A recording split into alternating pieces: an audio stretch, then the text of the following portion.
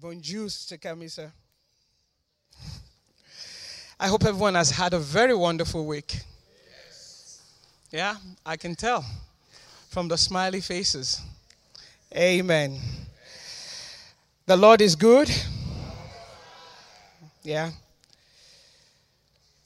This morning I want to share with you, but before I share with you, I want to take time to really thank Pastor Bank and Pastor Sharon. You both have been a blessing to me. I thank you for how the Lord has allowed you to help me to grow. That I can stand here this morning is because of what Jesus has done and because of what you poured into my life. And so I do not take these times for granted. So just want to take time to say thank you this morning. I pray that the grace of God that is upon your life will abound more and more. Amen. And that which God has given to you and trusted into your hand, you will see the fruit of it to the glory of God. Amen. In the name of Jesus. So I want to say to you, I love you from the depth of my heart. Amen. Okay. Man.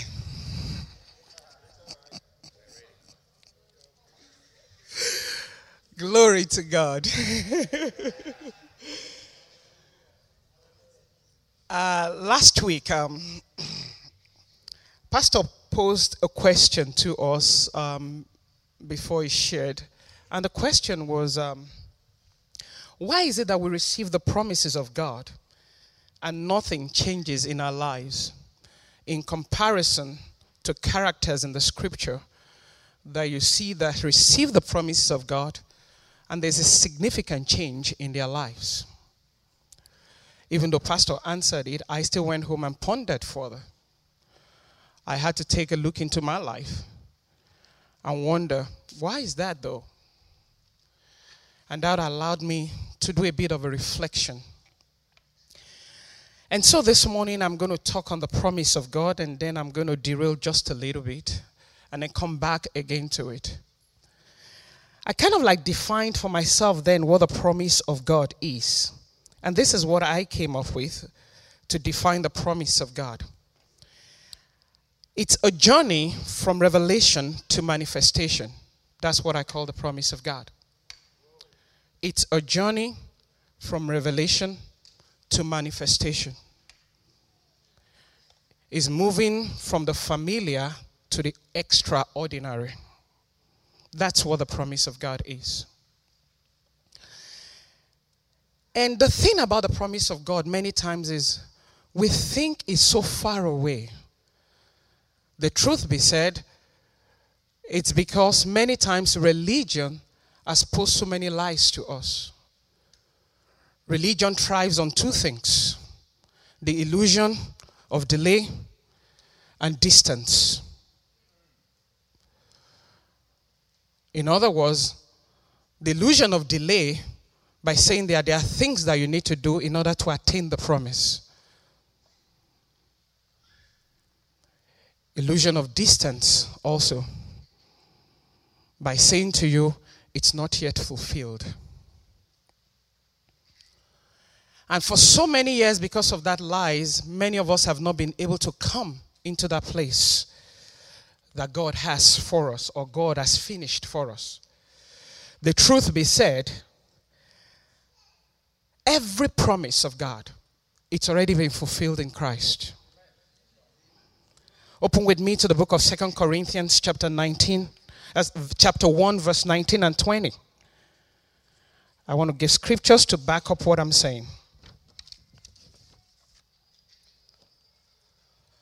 2 Corinthians chapter 19. For the Son of God, Christ Jesus, who was preached amongst you by us, by me and Silvanus and Timothy, was not yes and no, but is yes in him. Verse 20. For as many as are the promises of God, in him they are yes, therefore also through him is our amen to the glory of God through us. So that says to us, it doesn't matter what the promise is, it is already fulfilled in Jesus. The issue is, why is it not manifesting in our lives? I think that's the question we need to ask. Now, to get to this answer, I'm going to change lanes just for a little bit. I want you to please open with me to the book of Romans, Romans chapter 8, verse 1 and 2.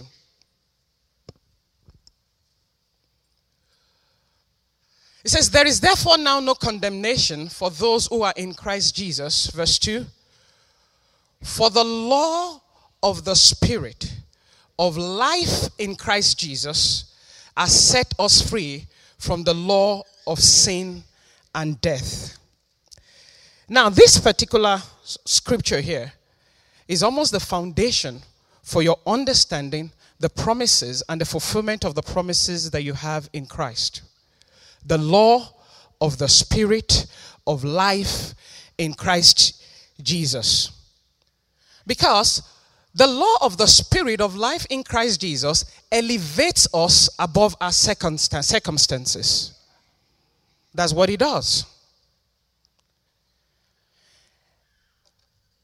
The law of the Spirit of life in Christ Jesus enables us to live an extraordinary life in our day-by-day ordinary lives. That's what the law of the Spirit of life in Christ Jesus does. And this is practiced in every circumstance that we may encounter. The law of the Spirit of life in Christ Jesus. Amen? When Paul would express the ordinary day life that we live, in Acts chapter 17 verse 28, he said, in him we live and move and have a being. Amen? It is the same law that I believe, not explicitly written, but inferred, that Paul calls the law of grace, the law of faith. It is also the law of association and the law of identification. Because the law of the Spirit of life in Christ Jesus, it links man to a greater reality than what is due, is reward, or punishment. Amen? Here it is. The law of identification reveals that what happened to Jesus at the same time happened to mankind. In other words, one died for all, therefore all have died. 2 Corinthians chapter 5 and verse 14. The law of association says that we were in him before the foundation of the world. That's Ephesians chapter 1 verse 4. And it says we're crucified, co-crucified and co-raised with him. Romans chapter 6 verse 4 to 5. It is this law that explains why we are winners without entering into a race. I want to repeat it. It is these laws that says why we are winners without entering into a race. How we could be conquerors without being in a battle. How we can gain a harvest without laboring. And how we could cease from our own labors. That is what this law is about. It is this same law that says to us, if God has removed from us the sin nature, though we may have sin habits, but we have a life that is expressed in and through Christ. Amen? It is because of this law we get to understand that God enabled us to be complete in Christ and then to grow in the knowledge of our completeness. It is this law that makes us understand that God gave us everything up front and then teaches us how to walk in it. The truth here is, you and I are designed to carry a life that holds more than we can contain. That is the reason why the scripture says to us we are almost like a conduit. We have to give away constantly. The law of the Spirit of life in Christ Jesus. Now, to understand the law of the Spirit of life in Christ Jesus takes a different mindset completely. Because to live a life in Christ, it almost means you have to think like God thinks. You have to have the same perception that God has. You have to have the same viewpoint of stuff as God has. It requires a mind that is renewed. It requires a mind that takes its cues from the life of Christ. The law of the Spirit of life in Christ Jesus. What then is a renewed mind? A renewed mind is a spirit of revelation. A renewed mind is not about diligent study. A renewed mind is understanding from beginning to the end what the life of Christ is all about. The thing is, whatever we think about God is the most important aspect of our lives. Because whatever we think about God carries itself out in the circumstances that faces us. So, I can scream and shout all day saying that I'm bold. But when I face things that intimidate me, it makes the world of difference. You know, I've said this to you many times that I love lions.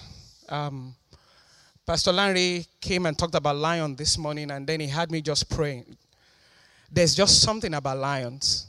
I mean, a few people that surround me don't like lions. I really can't think in my mind why anybody would not like a lion. I mean, we're talking about a lion, the boldest animal on the face of the earth. I watched a documentary one time, and these lions were going after this elephant. And the commentator said something. He said, I'm not sure anybody told the lion that the elephant is bigger than it is. So I want to talk about boldness, but that's not part of my message. I'm just derailing a little bit. I just want to give an analogy and then come to this. So there was these adolescent lions. I won't call them cubs anymore. They're grown, somewhat grown. And they watch their parents, run after the prey, grab the prey, big ones, And they thought to themselves, oh, come on. Piece of cake, I can get hold of this. There were about 6 of them. So you know how children are, especially boys, they just do stuff. So they went after these ox. And I think they said the ox weighs maybe about 2,000 pounds. Now imagine these lions, they're just growing up, They're teaching them little by little how to, take a prey. And so all 6 of them went after this ox, and it was kind of like isolated from the rest of the pack that he was part of. So they went after it, started jumping on it, holding his throat, trying to see how they can grab something from his body, just trying and trying effortlessly, kept trying effortlessly. So I think it dawned on these ox that, come on, these ones are let me teach them something or two. So he hissed a little bit and had the help of another ox coming. And before he knew what was happening, all 6 of these lions, they had a scar that this commentator said it took them 4 months to heal. I'm telling you, by the time they were done with them, in fact, one of them jumped to the top of a tree and was so scared that even when the ox was trying to pull on the tree to get it to drop, I'm sure his heart was gone from his chest. He was going, my goodness gracious. So finally, their moms came around, and you could just tell whatever language you're speaking, they said, that's a good lesson for you. It's a lesson in what next to do. So I'm saying that to say there's a way in which the law of the Spirit of life in Christ Jesus, when it settles within us, we're not intimidated by anything. Then you can say boldly, by God I can run through a troop, and by Him I can leap over the wall. The law of the Spirit of life in Christ Jesus. The law of the Spirit of life in Christ Jesus is a law that transforms man. It transforms your way of thinking, because what it requires is that you have a different mindset completely. And so to buttress this point, I want to open a few scriptures.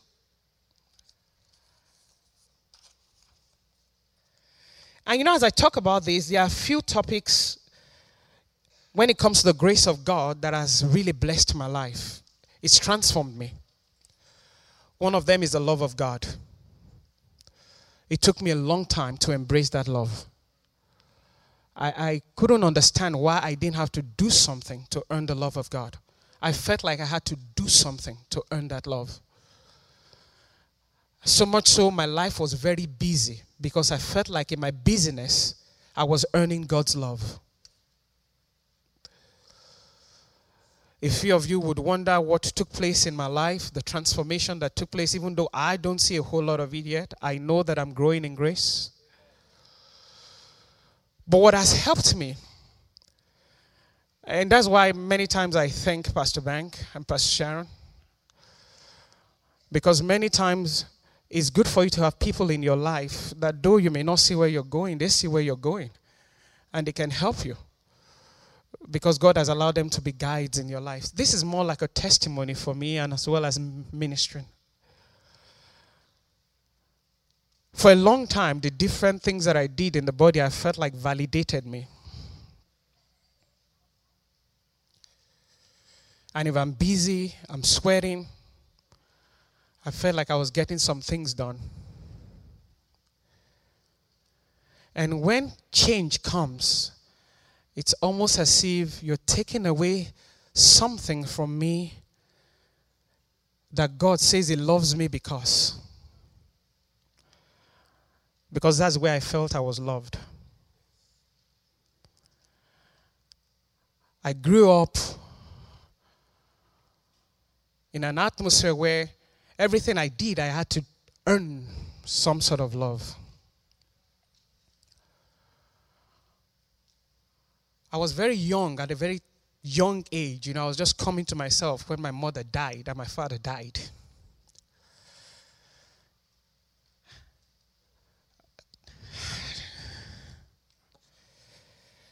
Thank you, Lord.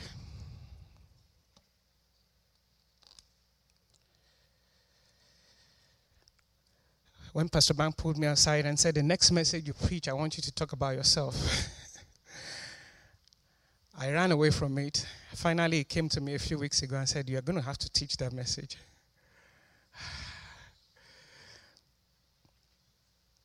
I had to sit down and reflect my life to find out why I did most of the things that I did. So when my dad and my mom passed at an early age, everyone,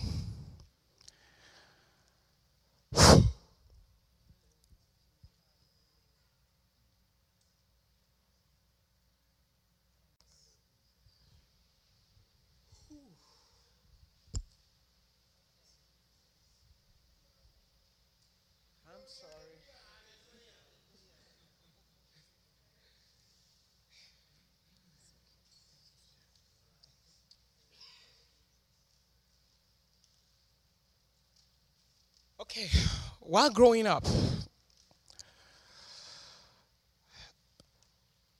the only thing I knew from my parents was a lot of discipline.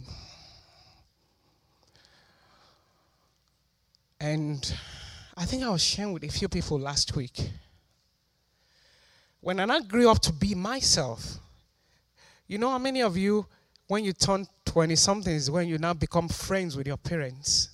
That's when you share deep stuff with them and all. So when I came to that age, they had gone. And I really did not know that those were the things that were informing the things that I was doing. Because I've always felt like if I hold on to it long enough, I can get a few validation from it.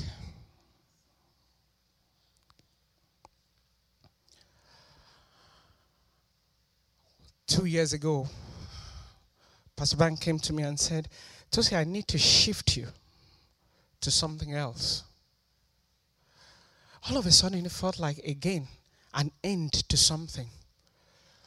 Because I was always used to, when things about to start, it just ends. It starts and it ends. Because my sister that took over as my mom passed.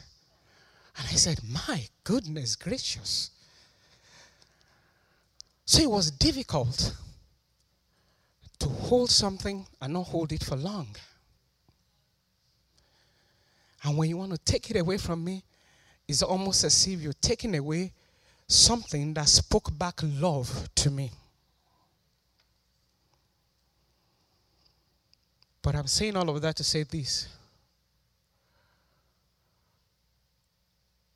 When I now began to understand the love of God, I realized the love of God is not in what I do.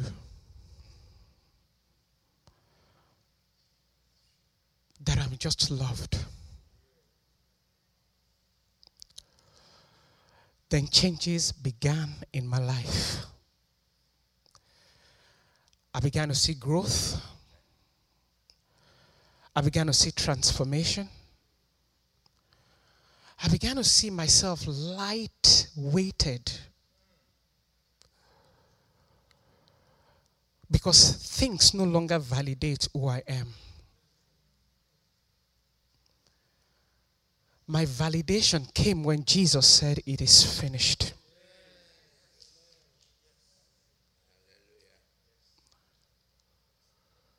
I now began to understand the love of God.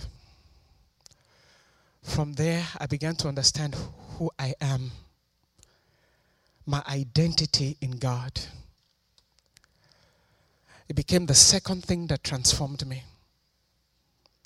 The third thing is what I'm about to talk about here this afternoon. I had to take on the mind of Christ.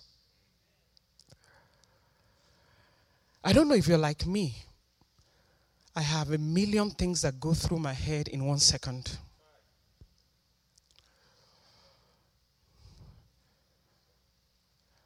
I mean, I'm thinking I'm like a highway of traffic that never stops. You hear the buzzing, the horns, and all of that. It just keeps going. I have a very active mind. Even while I began to understand the love of God for me, the one thing I did not know how to do many times was to calm my mind. It brought about hastiness in decision making. It brought about bad decisions. It was what was going on in my mind. I mean, so bad that I would go to sleep at 2 a.m. and by 4:30 I'm up. Because my mind was active.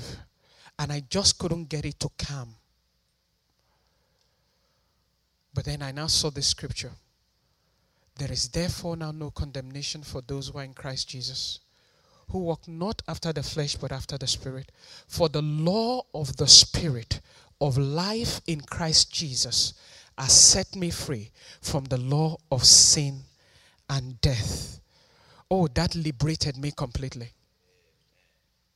I now understood that to have the flow of this life means everything that I do has to flow from it.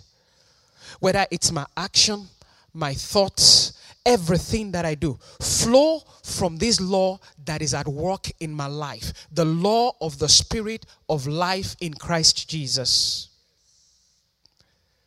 I recognize then that to have the mind of Christ has really nothing to do about thinking yet. Thinking is a byproduct of the mind of Christ. These are things I had to learn. I want you to please open with me to the book of 1 Corinthians chapter 2.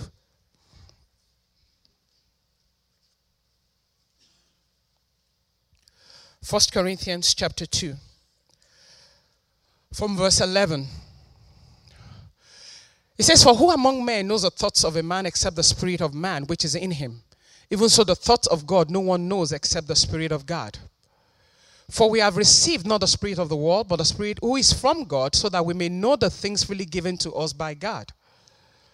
Which things we also speak, not in words taught by human wisdom, but in those taught by the Spirit, combining spiritual thoughts with spiritual words. But a natural man does not accept the things of the Spirit of God, for they are foolishness to him, and he cannot understand them because they are spiritually appraised. But who is spiritual appraises all things, yet he himself is appraised by no one. Lastly, for who has known the mind of the Lord, that he will instruct him? But we have the mind of Christ." Philippians chapter 2 verse 5.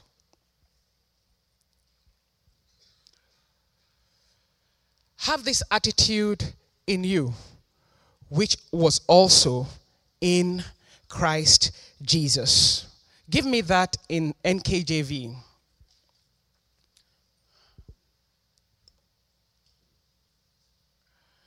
"Let this mind be in you, which was also in Christ Jesus."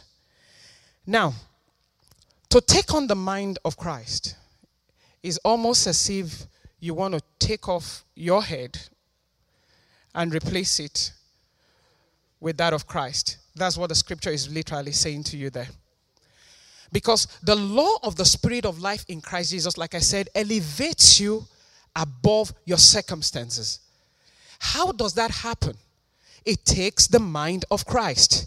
I know there are youth amongst us here, and I don't want to lose you guys along the way. Let me explain in your terms what I would think is the law of the Spirit of life in Christ Jesus. How many of you have seen the movie Aladdin? Yeah, Aladdin, the youth, the Aladdin. Okay. You remember the magic carpet, right? And remember when Aladdin went to Princess Yasmin and told her to come ride on this magic carpet. You remember that? And you remember how when they were on the carpet and they were flying, she saw the world from a different viewpoint. It was almost as if the palace that she lived in was nothing in comparison to what she saw when she was on the magic carpet. Do you guys follow me? Now, imagine that is the life of Christ and more. That whatever understanding you have of God right now, it is nothing compared to when you enjoy the life that is in Christ that elevates you above every other thing. You guys, are you following me? Are you following me? You remember the song that, what's her name? Aladdin sang with Yasmin, with Princess Yasmin at that point. You remember the lyrics of that song? That's it. It says, a whole new world, a new fantastic point of view. No one to tell us no or where to go or say we are only dreaming. I think there's one more. A whole new world, a dazzling place I never knew. But when I'm way up here, it's crystal clear that now I'm in a whole new world with you. That's what it means to be in Christ, children. Because from the viewpoint of Christ, you are in a different world completely. You have a life that enables you to live above your circumstance. You have a life that enables you to live above the temptations and above every pain in the world. That is what the life of God is all about. Are you following me, youth? I don't want to lose you guys. So now we talked about the life of God. Now we're talking about the mindset. Now to enjoy this life, remember what Aladdin said to Yasmin. He said to her when she comes on this carpet, he wants her to think differently from when they were in the palace. So what I'm saying now is, in order to enjoy this life of Christ, you have to have a different mindset. And that mindset is the mind of Christ. Are you following me? Do you understand me, youth? Now, the life of Christ, once again, I said, elevates you above your circumstances. But to enjoy this life of Christ, there are some things that has to begin to take place in one's life. First and foremost, one of the things that holds us back from the mind of Christ is unbelief. And this unbelief can be fed by our environment, whether it's culture. It can also be fed by our habits. This unbelief also at the same time can be fed by our past experiences. In other words, the things that I'm familiar with affects me from holding on to the mind of Christ in any given situation. If I'm used to a set of ways, it's almost difficult to change my mindset. The truth is, it is circumstances that help determine the mind that we have. Because if you look at the life of Christ, nothing daunted him. I mean, he was sleeping in the midst of a boisterous wind. They had to wake him up. When I'm in my house and the roof is going haywire from a wind, I'm up. I'm wondering, what in the world is the roof about to come off? But Jesus was sleeping in the midst of it all. When they asked him to pay for tax, he paid it a different way.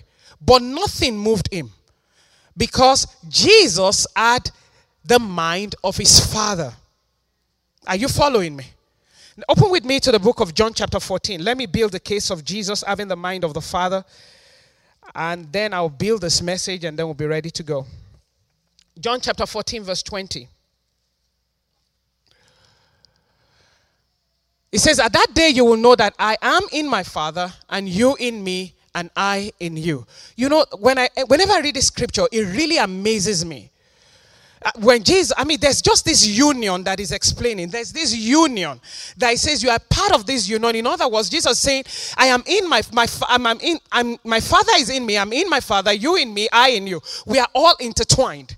In other words, Jesus said, anything that I do, it has to first come from my Father. If my Father shows me, I will do it. He did say that there's nothing that I do that is outside of my Father. That's the case for Jesus. So in our case, putting on the mind of Christ means we literally have to get our cues from Christ. We cannot afford to get our cues from ourselves. Because if I advise myself, I will fail.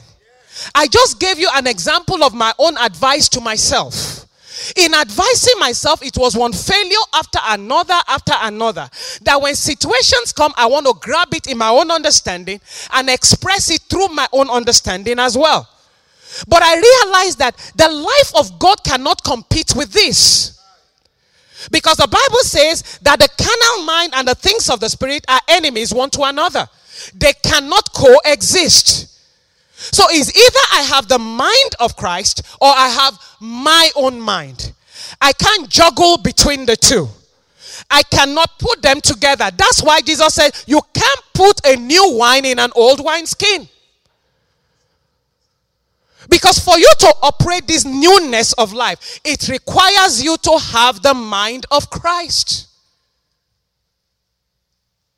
Let me give you a case in point. Let me bring it home. So I'm at work. And I work with Brother Greg. And Brother Greg gets on my nerve all the time. All the time. And there's a reason why I'm calling Brother Greg. He knows. Brother Greg gets on my nerve all the time.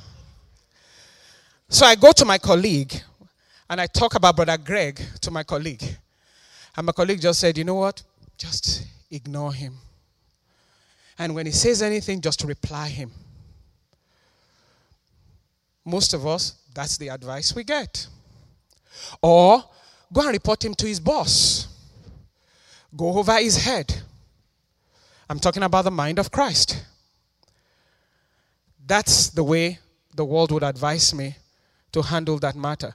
In fact, we may have manuals at work that tells us how to escalate matter when we have issue with our colleagues. We would have that. SOP. Whereas in the kingdom of God is a different mindset completely. So you find that this law, they are at variance. What God wants you to do and what is been written that you should do. So now the mind of God is saying, I go to Greg. I really don't like Greg. I don't mean lightly. I mean that person that gets on your nerve. When they come in through the door, your heart skips. Whew, here they come again. And then the mind of God says, you know what we're going to begin? We're going to begin to pray for this person. Oh, Jesus, are you kidding me? Pray for who? To even mention their name in prayer is a distaste already. And then now God takes it a step further. I want you to cook something and take it to Greg, or buy something and take it to Greg. Oh, come on, God. Of all the things to ask me, it shouldn't be this. That's a classic example. Let me give it to those of us that are in business. So there's a contract that is about to be given out. And you know you're vying for this contract. And the steps that God is telling you to take are different from what you feel inclined to do. You know John Doe that is on the board that is about to give that contract. Your first inclination is to go to John Doe. John Doe, don't forget me. Please, you just make sure you put in the word in there for me. Okay, yeah, City of Atlanta. Don't forget to put in that word for me. Don't forget to put in that word for me. And John Doe goes, okay. Whereas God's own cases, calm down. I've finished it all in Christ. Take on an attitude of thanksgiving. I've gone before you. But many times we're so impatient that our mind takes over from the things that God is telling us to do. I'm talking about putting on the mind of Christ. I like to use natural analogies many times if I've used some from the scripture. How many of you saw this movie, A Beautiful Mind? You've seen the movie A Beautiful Mind? Just a few? Oh, God. Okay. Here's what A Beautiful Mind, the backdrop of the story. It's a real life story, actually. It's a story of a guy called John Nash. He's an economics and math graduate.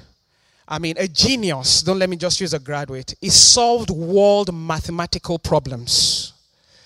They went to him if they had problems. Government employed him to find out patterns from magazine. When Soviet Union was sending intel through magazines and all of that, they employed him to find patterns in magazine in order to decode anything that Soviet Union was bringing. Amen? So there's John Nash. He got to a point in his life, he became delusional. So he lived two mindsets. The delusional mind and the John Nash mind. Okay? Now, the delusional mind, he will keep talking to like he sees people. He will see people and he will talk to them. And while talking to them, everybody will be wondering, what's wrong with this guy? You understand? Yeah, really. It's in other words, have you gone mad? Yeah, he did go mad. I'm trying to bring home a point here when it comes to the mind of Christ and our mind, both together. How that both of them cannot coexist. Now, John Nash was so brilliant that he had colleagues that envied him. But when he lost his mind to the extent that there was a day his wife was outside, right? And she saw their shed door going back and forth. And it was an old shed. There shouldn't have been anything in there. She went in there, she saw newspaper clippings all around the wall. And she was bothered about it. And said, okay, right now I think that I've concluded that he's delusional. So she rushed into the house just so to talk to him. And then he found that he was bathing their son and left the son in the bathtub. And he was talking to this delusional person over there. You get what I'm saying? And he was telling this delusional person, told the wife that he told this person to take care of the baby. And the baby was about to drown. And so the wife became scared. What is the analogy of this? Because I have another part of it. The baby to them was a promise. But John Nash was operating from an insane mind in relating to the baby. And for many of us, when we take our mind to handle the promises of God or the life that we have in Christ, that's what it exactly looks like. Many times the promises drown. Many times we see the things that we hold on to begin to drown because we're handling it from a different mindset. It took the help of his wife to get him back on track.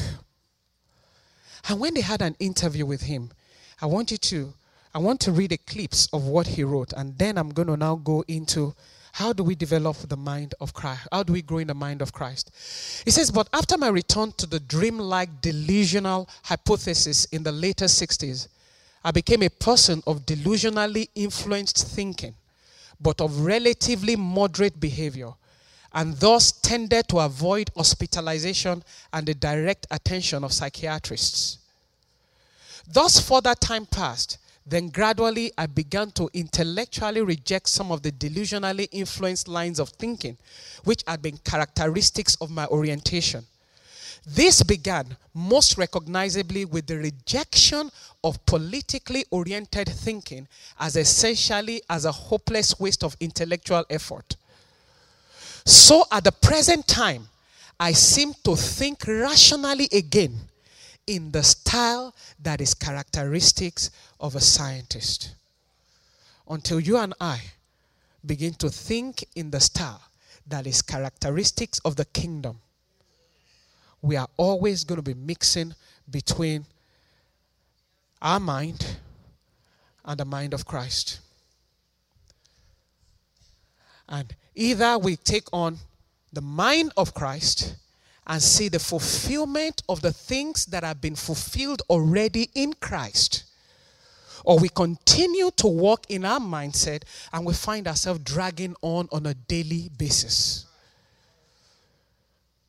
You can't see the manifestation of the promises if you handle it in your own way of thinking. It has to change. You have to allow the life of Christ to flow. Without the life of Christ and the mindset of Christ, we can't begin to understand the things that have been given to us of Christ. And you know, the reason why I pay more attention to that now is because I've looked at the life of Christ and I've seen everything about it. You in me and I in you. And together we are in the Father. So that our cues are taken from the life of the Spirit that is in us. The Bible says, as many as are led by the Spirit of God are the sons of God. There is no way my mindset can fathom the things that have been given to me in Christ. My thinking has to change. My perception has to change. The first thing that I have to do to put on the mind of Christ is I have to unlearn the old way of thinking. Oh, you have to. Pastor Bang taught 2 years ago from John chapter 3 about believing. I went back to that message and I went back again to that scripture. And for the first time, I understood what he was saying. Because when Pastor Bang began this message many years ago, I was following it, but I really wasn't following it. Because many of them went over me. I was like, what?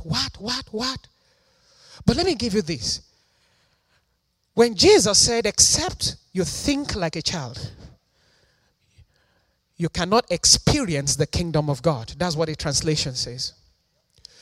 Go with me to John chapter 3. And I want to read John chapter 3 from the message version. Please. John chapter 3 from verse 3. John chapter 3 from verse 3. Number one thing that has to go, you have to unlearn the old ways. Jesus said, you are absolutely right. Take it from me. Unless a person is born from above, it is impossible to see what I'm pointing to God's kingdom. How can anyone, said Nicodemus, be born who has already been born and grown up? You can't re-enter your mother's womb and be born again. What are you saying with this born from above talk? Jesus said, you are not listening. Let me say it again. Unless a person submits to this original creation, the wind hovering over the water creation, the invisible moving the visible, a baptism into a new life, it is not possible to enter the kingdom of God. Let me bring it home. Many times we say, be born again. And we use that phrase casually because for many of us, it's something that we've heard of old. But what Jesus was saying here to Nicodemus, to be born again, I want to retrain you like a child that has been born. You do know when you have a child, you have to begin training the child all over. How to walk, how to talk, how to conduct themselves. That's what Jesus was saying to Nicodemus. I want to retrain you. I want to take away the old way of thinking. And for me to do this, I want to make it as graphic as possible. You are going to be like a child.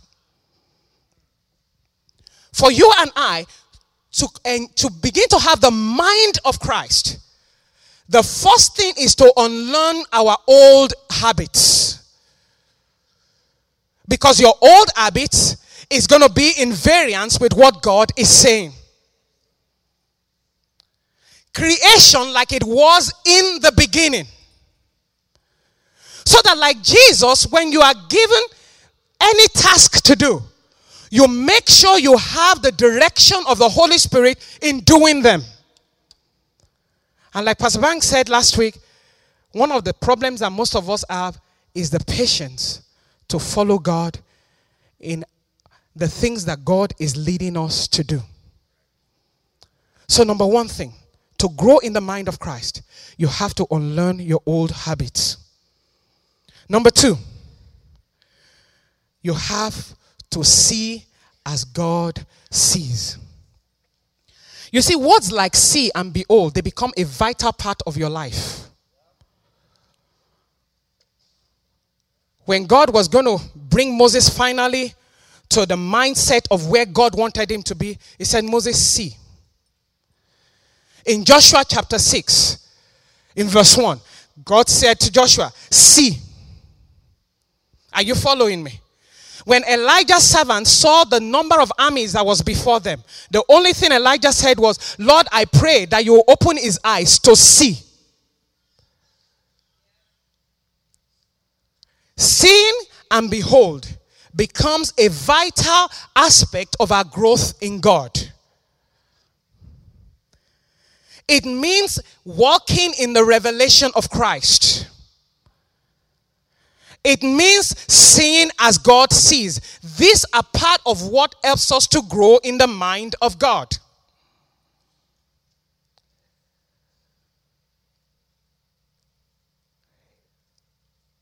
Number 3. When our mind is renewed, our language changes. Because I then will speak like Jesus speaks. When I see a situation, I speak like he would speak. So that when I see darkness, I speak light. When I see chaos, I speak peace.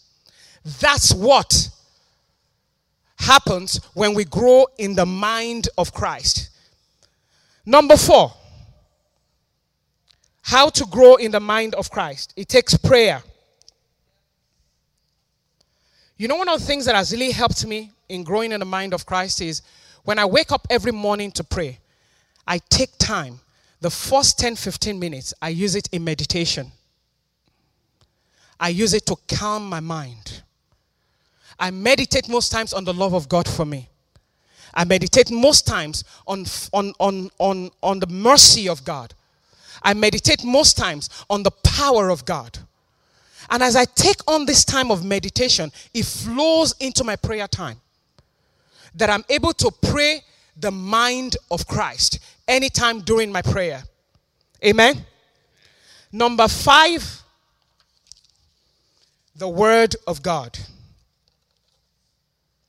And you really have to study the Word of God from the viewpoint of the finished work of Christ. So that when I look at the promises of God, I see them in the light of the finished work of Jesus versus me trying to earn the things of God. In other words, the promises of God can only be manifested as long as I see through the eyes of God and I put on the mind of Christ. Amen? Now, what is the outcome of a renewed mind? What does it look like? A mind that is renewed. Here's what a mind that is renewed looks like. It is restrained from speculation. It denies the enemy from affecting our soul. It restricts an emotional attack against us. Your thought pattern becomes subjected to the environment of the Spirit. You build confidence. And finally, in our less, Christ becomes more. And in our more, we know that He is greater. That's when problems become possibilities and our perspectives of situations will be different. You then know that there's a promise to every problem. So that when you see lack, you know there's a promise of abundance. When you see sickness, you know there's a promise of healing. When you see chaos, you know there's a promise of peace. And whenever you see yourself doubting, you know there's faith. What am I saying? The law of the Spirit of life in Christ Jesus can only be enjoyed when I put on the mind of Christ. And the mind of Christ requires that I do and I take my cues from Christ. Amen? We're going to pray this afternoon. I want you to please stand to your feet. Yeah, that's all right. Yeah, I have a mic on. Let's just sit for a second. One of the things she mentioned was that we need to see as God sees. Most of us understands the blessings of the cross. How that through the cross of the Lord Jesus Christ, the manifestation of God's love and grace towards mankind, the finished work that Jesus accomplished at the cross, is brought salvation to all mankind. Now, all mankind is not saved. That's not what I'm saying. But the provision for the salvation for all mankind was accomplished at the cross.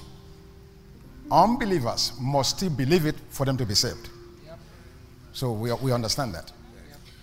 So most of us understand how this grace of God and the love of God demonstrated through the cross has brought us salvation.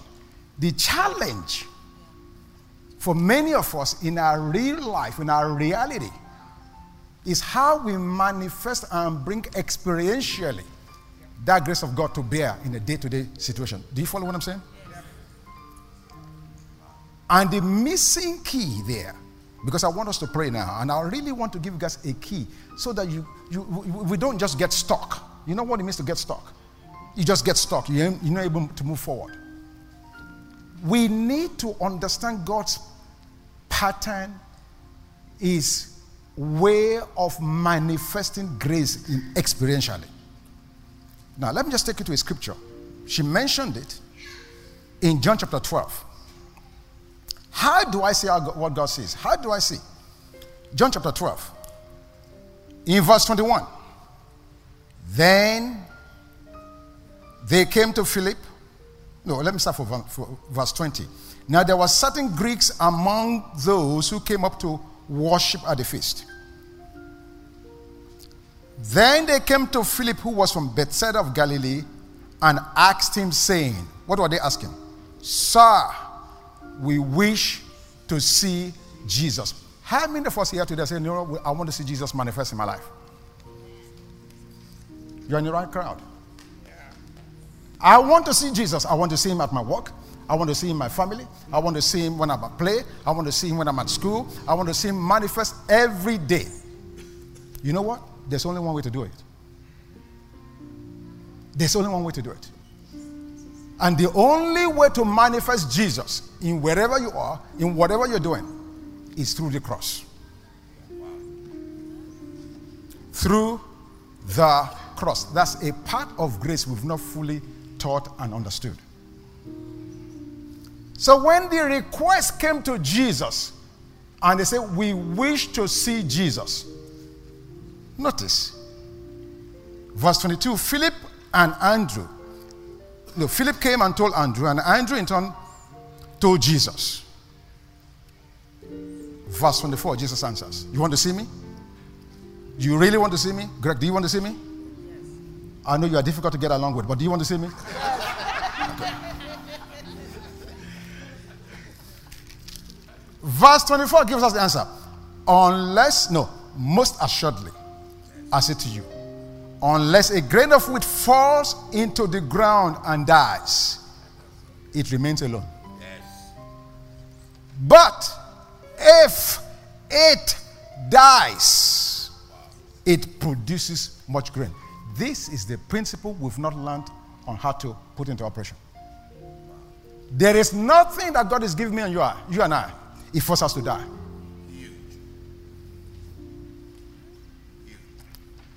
Man, it's like I'm speaking mysteries. Every promise of God to you and I first goes through a death process, a cross process, before it brings forth life. Every promise of God. There's always a season in God's promise to you and I where it seems like it's died. Absolutely. The promise is in the ground, lying dormant. Looks like nothing is happening with it. There is no man of God that God has ever used, or woman of God that God has ever used, that didn't go through that death process. Go and ask Joseph. He got a promise. The promise sent him to Egypt. From Egypt to servanthood. From servanthood to prison. Ask him all these years, how is the promise? Is it alive?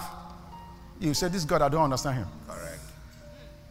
Not knowing that the death period is what God is using to prepare him for the manifestation. That is the principle of the cross. Jesus, the Son of God, came to the earth to be King of Kings. But for 3 years, he was mocked, ridiculed, rejected, and had to what? Die. And unless he what? Died, he could not be King of Kings. Wow. Are you different? Go and ask Apostle Paul. Wow. God said, I've chosen him to be my vessel, to bear my message to the Gentiles. But I will show him the things he will suffer. This is the part of grace message we don't share because we were not ready for it. But from this moment forward, you need to get it. Yes.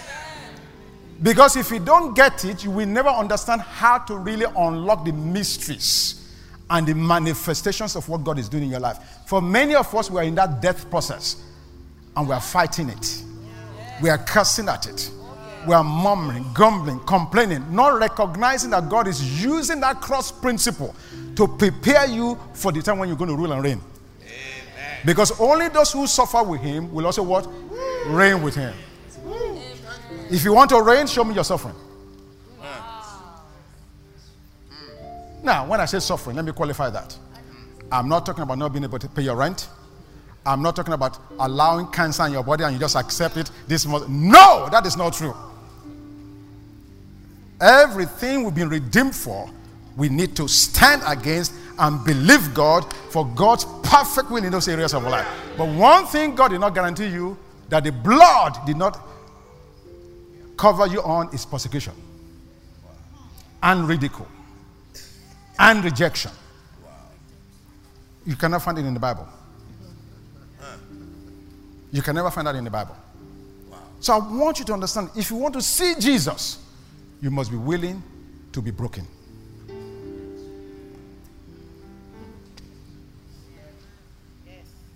Except a corn of wheat falls into the ground. It goes down and dies. It abides alone. But when it dies, it brings forth much fruit. If you were to ask the corn of grain when it was dying, it will say it's over. It will say night has come upon me. It will say this is a disaster. Look at me. I was one grain. Now I've disintegrated. I've died. What good can come out of this? Not knowing that that is the principle of the cross. Yes. Makes sense. Out of death comes forth life. How can there be a resurrection when there's no death? We all want to minister in the power of his resurrection. All right? How can that happen if there's no death? You can only resurrect that which has died. Correct, sir. So like she's saying, we must put on the mind of Christ. The mind of Christ tells me what I'm going through here will not finish me. What I'm going through here, it may look bad, but no, it is not my end. It is my process of being prepared to reign. Hallelujah. That is the mind of Christ. In Luke 24, the Bible says those disciples walking with Jesus on the road to Emmaus, they were with him and did not recognize him. They could not see him. They could not see who he was. How can you be with Jesus in person, physically, and still don't recognize him? Can I just read that? And we're going to pray. Luke chapter 24. Because this fast that's coming up is to help us to see him. We want to see as he sees. Okay? Luke 24. In verse 28. Then they drew near to the village where they were going, and he indicated that he would have gone farther. But they constrained him, saying, "Abide with us, for it is toward evening, and the day is fast spent." And he went in to stay with them. Watch this. How did they know who he was? Verse 30. Now it came to pass, as he sat at the table with them, that he took bread, blessed, and broke it, and gave it to them. Look at verse 31. Then, and only then, did their eyes open, and they knew him. They did not know him until he took bread, blessed the bread, which means he gave thanks for it, and then broke it. Don't you know that me and you are bread?